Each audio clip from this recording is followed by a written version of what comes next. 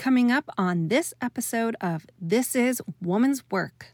I believe that people are reevaluating what's important to them. And I think companies need to think more broadly about how that talent is leveraged.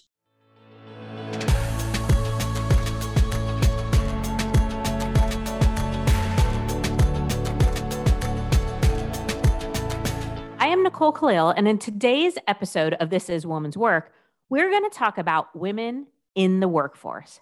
And I want to start with one of my favorite quotes, and that is, women are the largest untapped reservoir of talent in the world. Think about that for a minute.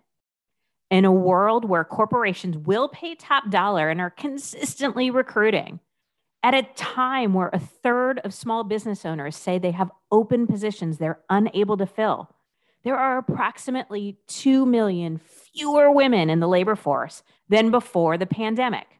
Why, in a country that's now facing a labor shortage, do so many women remain unemployed? Why did so many women leave the workforce in the first place? And can companies or the country as a whole afford to continue on this trend? It's not just women, by the way, as the rate fell for men as well, though not as dramatically.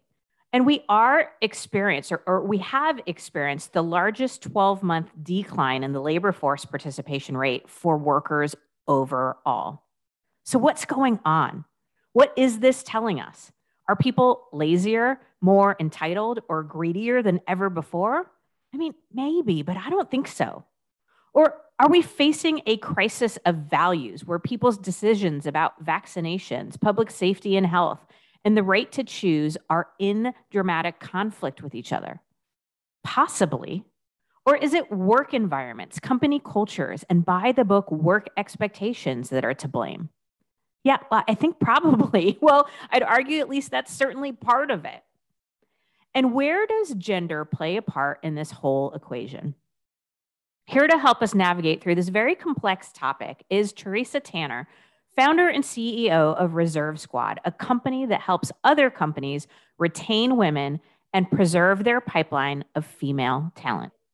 A longtime advocate for women, Teresa has received numerous awards and accolades for her work. She speaks across the country and is featured in the likes of USA Today, The Wall Street Journal, The Today Show, and many, many more. I'm excited to dive in. So, Teresa, thank you so much for being here. And I want to start by asking, how has the pandemic disproportionately affected women? And what does that actually reveal? Oh my gosh, so many ways, so many ways. And, last year was a year of chaos. We very quickly and unexpectedly all went to our homes. Schools were shut down. Childcare facilities were shut down.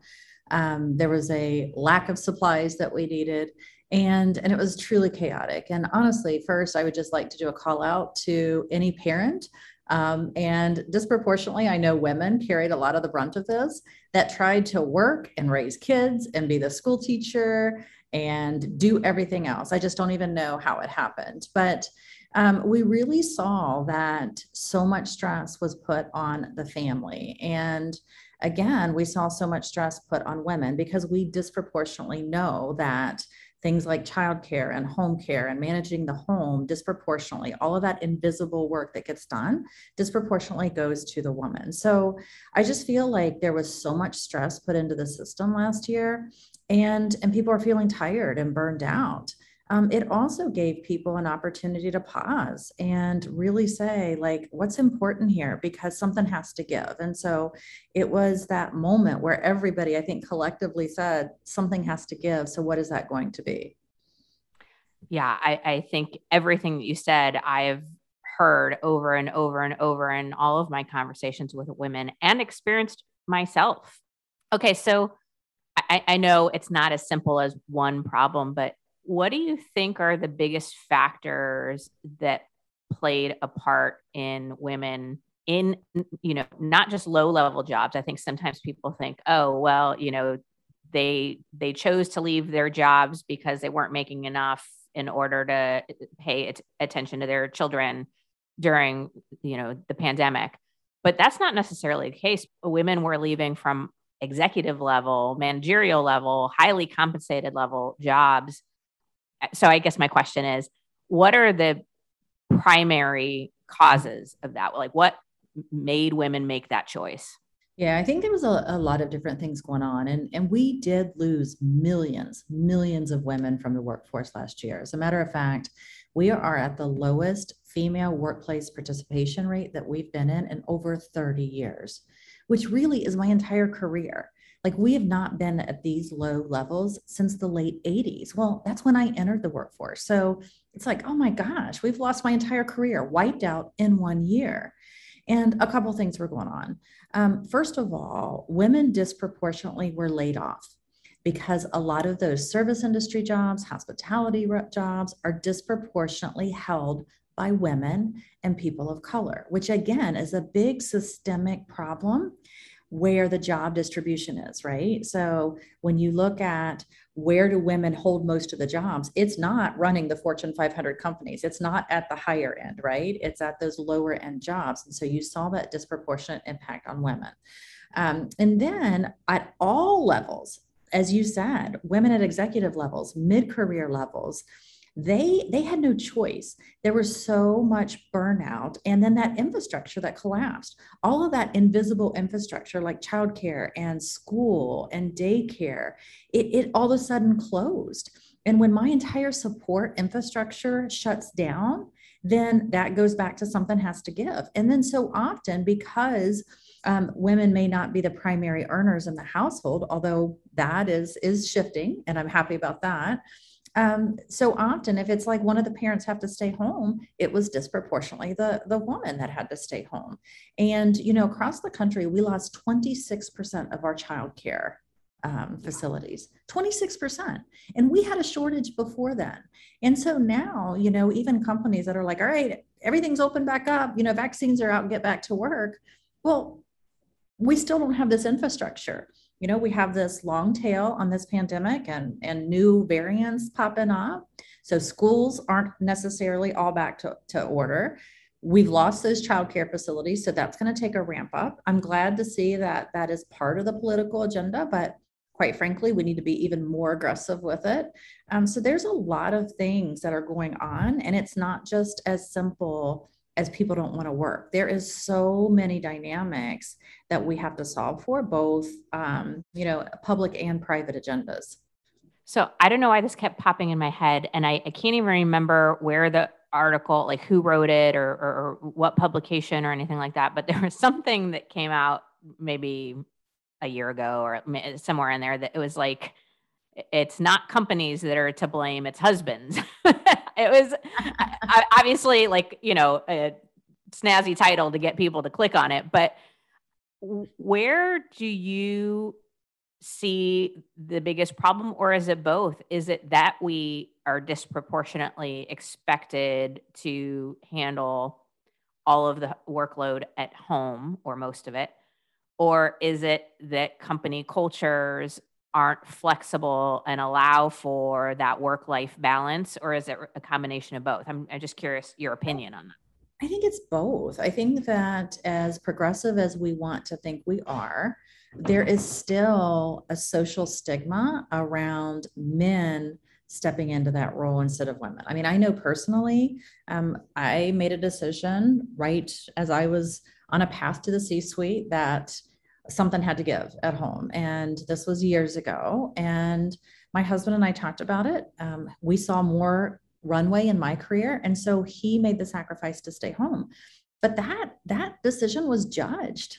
It was not seen the same way, right? So if I say, oh, my husband stays home with the kids, it's like, really, Teresa? Like, can't he get a job? But no one asks an executive man if his wife should get a job. In fact, it's quite the opposite. If a man has a woman staying at home, that's an honorable thing. That's a thing that's lifted up, but not so much. So we still have a long way to go on social stigmas around whose job it is to hold these roles. And we have to be bold about talking about opportunities for men as much as women. Men are parents too, and they need the right and they need the social support to also step into those roles for their family.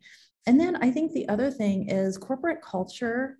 Work was designed for men, just quite candidly, right? Yep. These work structures have been in place for over 100 years. And the workforce was primarily men. And so all of the structures, the hours that we work, the way we did networking, all of those things were built for men. And so women try to fit in to a structure that quite frankly was never built for them. So it's both. And we have to look at what are those structural, and I always say we've got 3S problems. We have structural problems, we have systemic problems, and we have social problems. And it needs to have a multi-dimension approach to really breaking down all of those barriers. I think everything you said is so important and really relevant even to me personally.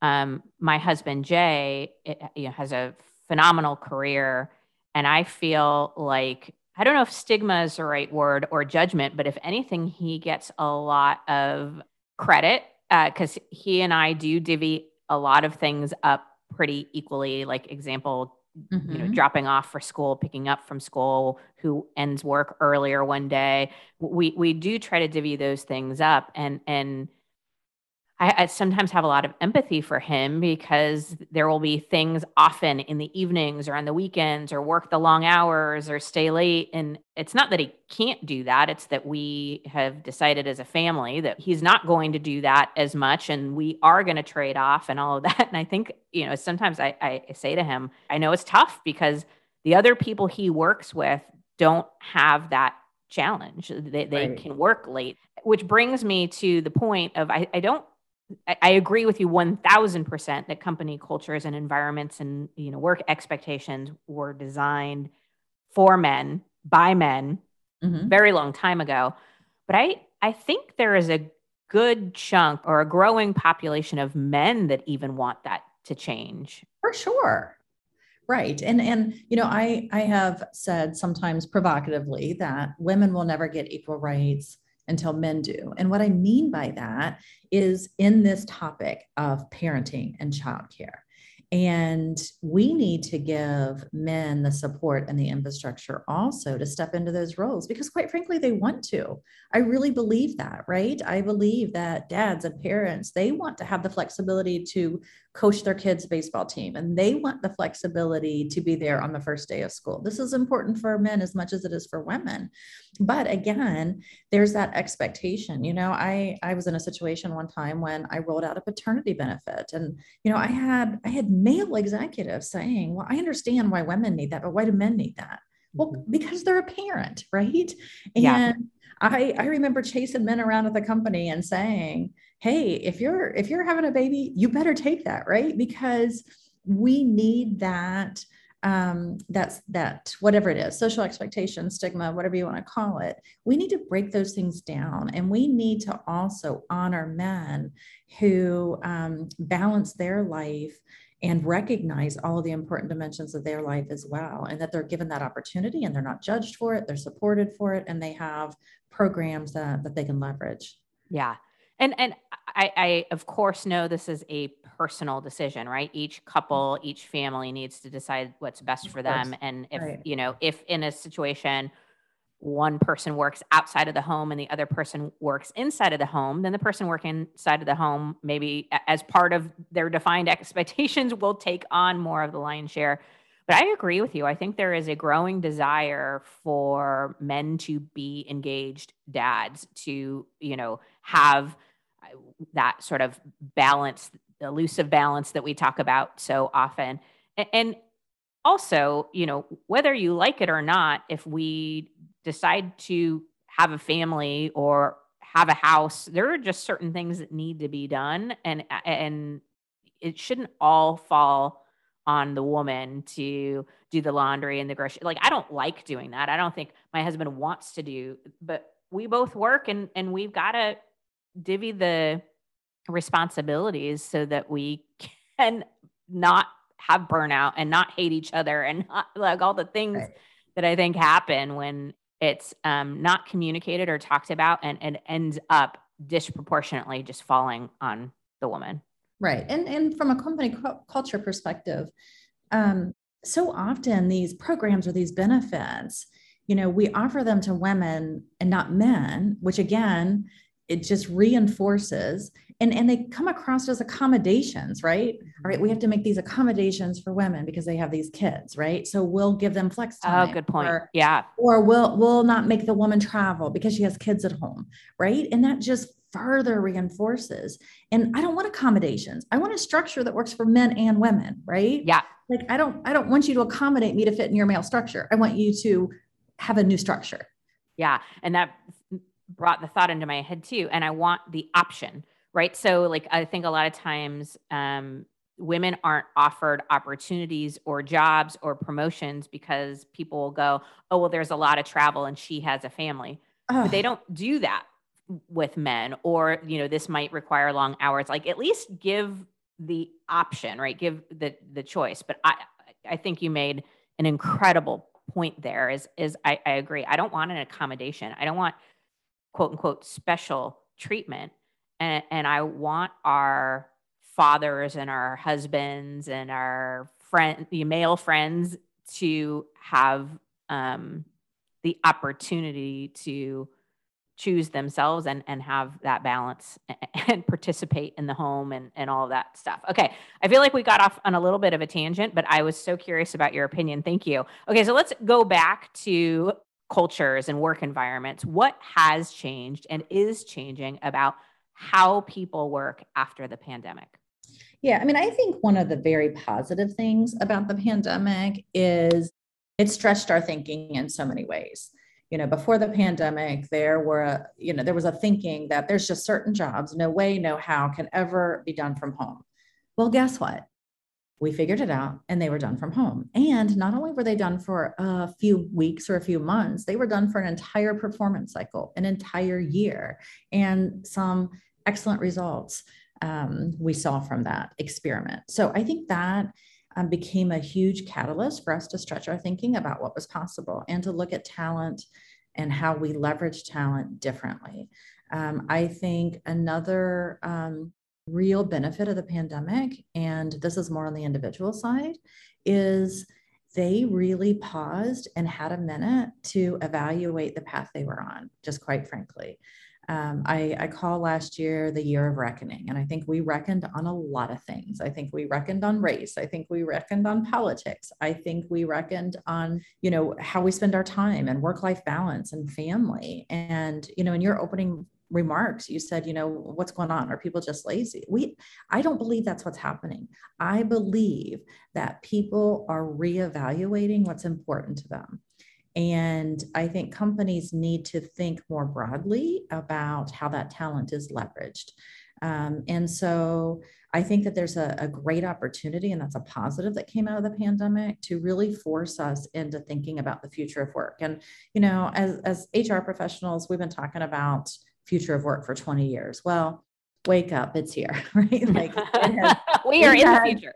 Right. It is not in the future anymore. It is here. And the companies that are strategic and see how this workforce dynamic is shifting and changing very rapidly. I really feel like last year was an accelerant year. It really accelerated our thinking on so many of these things that was necessary for us to really pivot to a model that works for everyone.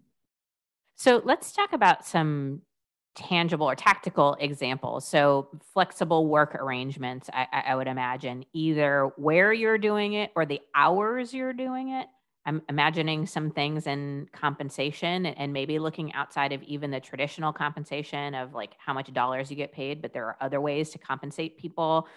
Can you give us some examples of what companies are considering or should be considering as it relates to the future we're living in now and attracting and retaining women? Yeah, I think, right now the big conversation is, do we let people work from home or not?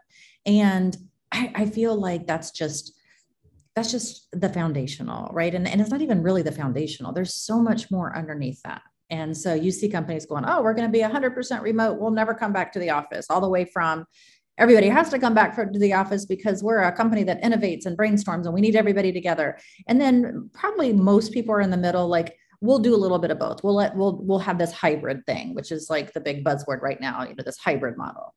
But what I think we're missing is like the why behind that. If people are saying, I worked from home and I liked that, well, why did you like that? Well, because I could put my kids on the school bus, or because I didn't have, to pay for lunch every day, whatever all of those things are. We're not digging to understand, okay, how do we restructure the workplace where even in person is a lot more friendlier to those things? So for example, right, if we really loved putting our kids on the school bus, or actually there was no school bus last year, but if we liked, the morning routine with our kids, then maybe like we don't have 7:30 a.m. meetings anymore, right?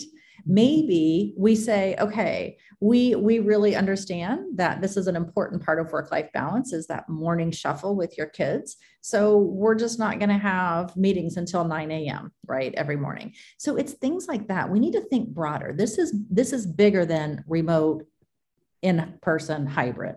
And that's where I feel people are circling right now. But there's so many different things that we can say, okay, what did we learn? What did people get last year that they didn't get before? And how can we translate that into our corporate culture and our corporate environment? It's so important. It's not just what did you like or what am I hearing, but why. Asking that question. What were the silver linings for you? What did you learn about yourself and your life? What do you want it to look like? I think there is a great opportunity to dig deeper. Is there anything in your mind on the compensation side that needs to be rethought, just out of curiosity? Yeah, for sure. I mean, and I think companies right now are saying, well, wait a minute, if I have to pay you New York City wages and you're going to be remote in, Knoxville, Tennessee, then maybe I'm not getting my money's worth. On the other hand, I think that this is an opportunity for people to understand that we also now can have a broader talent pool if we structure things right. We have, there was a book written years ago that talked about the global nature of talent, and the world is flat, and no longer do you have to like find somebody in person around you. And again, this is a concept that's been out there for a long time, but we've not really had the infrastructure in place to do that. So from a compensation perspective, I think that we have an opportunity also to go out and get the best talent and pay for that talent, and be rewarded, and people to be rewarded. I think that, constantly looking at the gender gap is important. And if your company doesn't have regular routines where you do back testing and you look at rates of merit increases for women versus men, that's important. And especially during this pandemic, because we know that women were disproportionately stressed, had more on their plate. One of the things that I'm urging companies to do right now is when you do your year-end reviews, when you're looking at performance trends over the last couple of years, you need to see if there's a gender disproportionate impact, right? Because if women as a holistic demographic, dropped 0.5 in your rating system or whatever, and men went up 0.5, well, okay, let's see what's going on here, right? And so hopefully, we are thinking in those terms and really understanding how women could have been disproportionately hurt from a compensation perspective over the last year. And then how does that put us even further back from a wage gap perspective? All great points. Any insight into, I hear some companies that are doing like unlimited vacation, or like, steering away from paid time off. You have your 10 days a year, and if you've been here 15 years, you get 11 days, whatever it is, right? Any thoughts on that? Well, I have a very strong opinion that you should just begin from a position of trust. So, in my company, Reserve Squad, I'm just a startup, right? So not a big Fortune 100 company, but that's my philosophy. It's just, there is no vacation time. It's just your time, and this is your job, and it's unlimited vacation, and there is no start time and there's no finish time, and we really run with the rhythm. And unfortunately, we don't allow people enough autonomy and trust to do their best work. And we try to manage around exceptions or poor performance. And, building structures around poor performance just seems philosophically backwards to me. Mm-hmm. And it's just amazing that if you give people that autonomy, what they can really do. Yeah, I often think, people go, well, what about the one person who takes advantage? And it's like, well, you probably will let go of that one person. But what about the people who are busting their tails and, have the company's best interest at heart? We're going to sort of quote unquote punish them for the one person. And yeah, I'm with you. Honestly, it drives me crazy. I feel like most corporate employee handbooks are written for the poor performers, right? It's like we create policies, we create benefits all around of the one, around the small percentage of people that will not make good decisions, perform inappropriately. And that's unfortunate because it doesn't recognize the hard work and the commitment and the loyalty and value of the majority of your employee base. Yeah. So tell us a little bit more about the Reserve Squad model. What is it that you do? Yeah, sure. So, I was in corporate America for about 30 years and always cared about gender equity, always cared about talent. And we did a lot of things, and I was able to lead a lot of programs for women and really work on gender equity and made some really small incremental progress. But honestly, I'm just so frustrated that we're not really making great progress at all. We just talked about that. And even if you look at the billions and billions of dollars that companies have put into D&I initiatives, we don't have a lot of outcomes to show for it, just quite frankly. Agreed. And I think, again, there are structural, systemic, and social reasons for that. And so I decided to leave my big corporate career to wake up every day and work on those issues. And Reserve Squad is the first step to that. One of the big things I saw is women dropping out of the workforce. And this was before the pandemic. So I identified this issue before the pandemic and started looking at research that told me 40% of all women will take a career pause at some point. Most often it's for caretaking, whether that's kids or parents that are ill themselves, but it can be a variety of reasons, trailing spouse, et cetera. 75% of those women will come back to traditional work, but only 9% come back to the company they left. And we know that when women make this decision, the consequences are severe.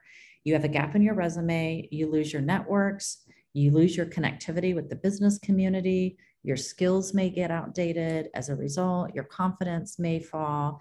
And then when you do come back, so often you come back underemployed.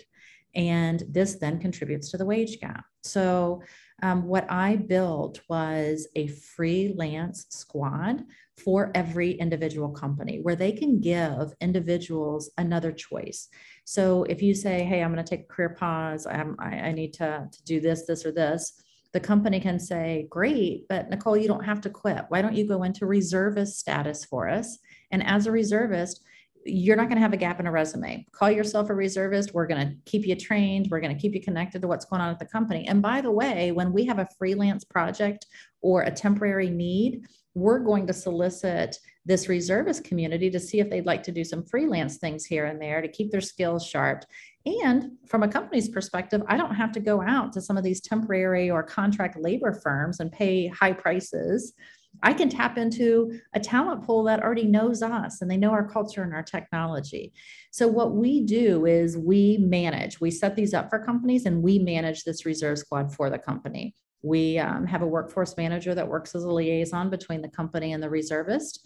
And we walk alongside these individuals. I talk about women a lot because disproportionately we know that a woman might be more interested in a reservist type of position, but it's open for women and men. It's building a new structure. It's taken this whole idea of freelance and gig, embedding it in a company and populating it with your people. I think you are a genius. That is incredible. I'm like, people were popping into my head and how many companies would benefit from this too. I've experienced, similar to you, a lot of frustration and feeling like I'm working really hard and barely moving the needle with certain companies or in the D&I space.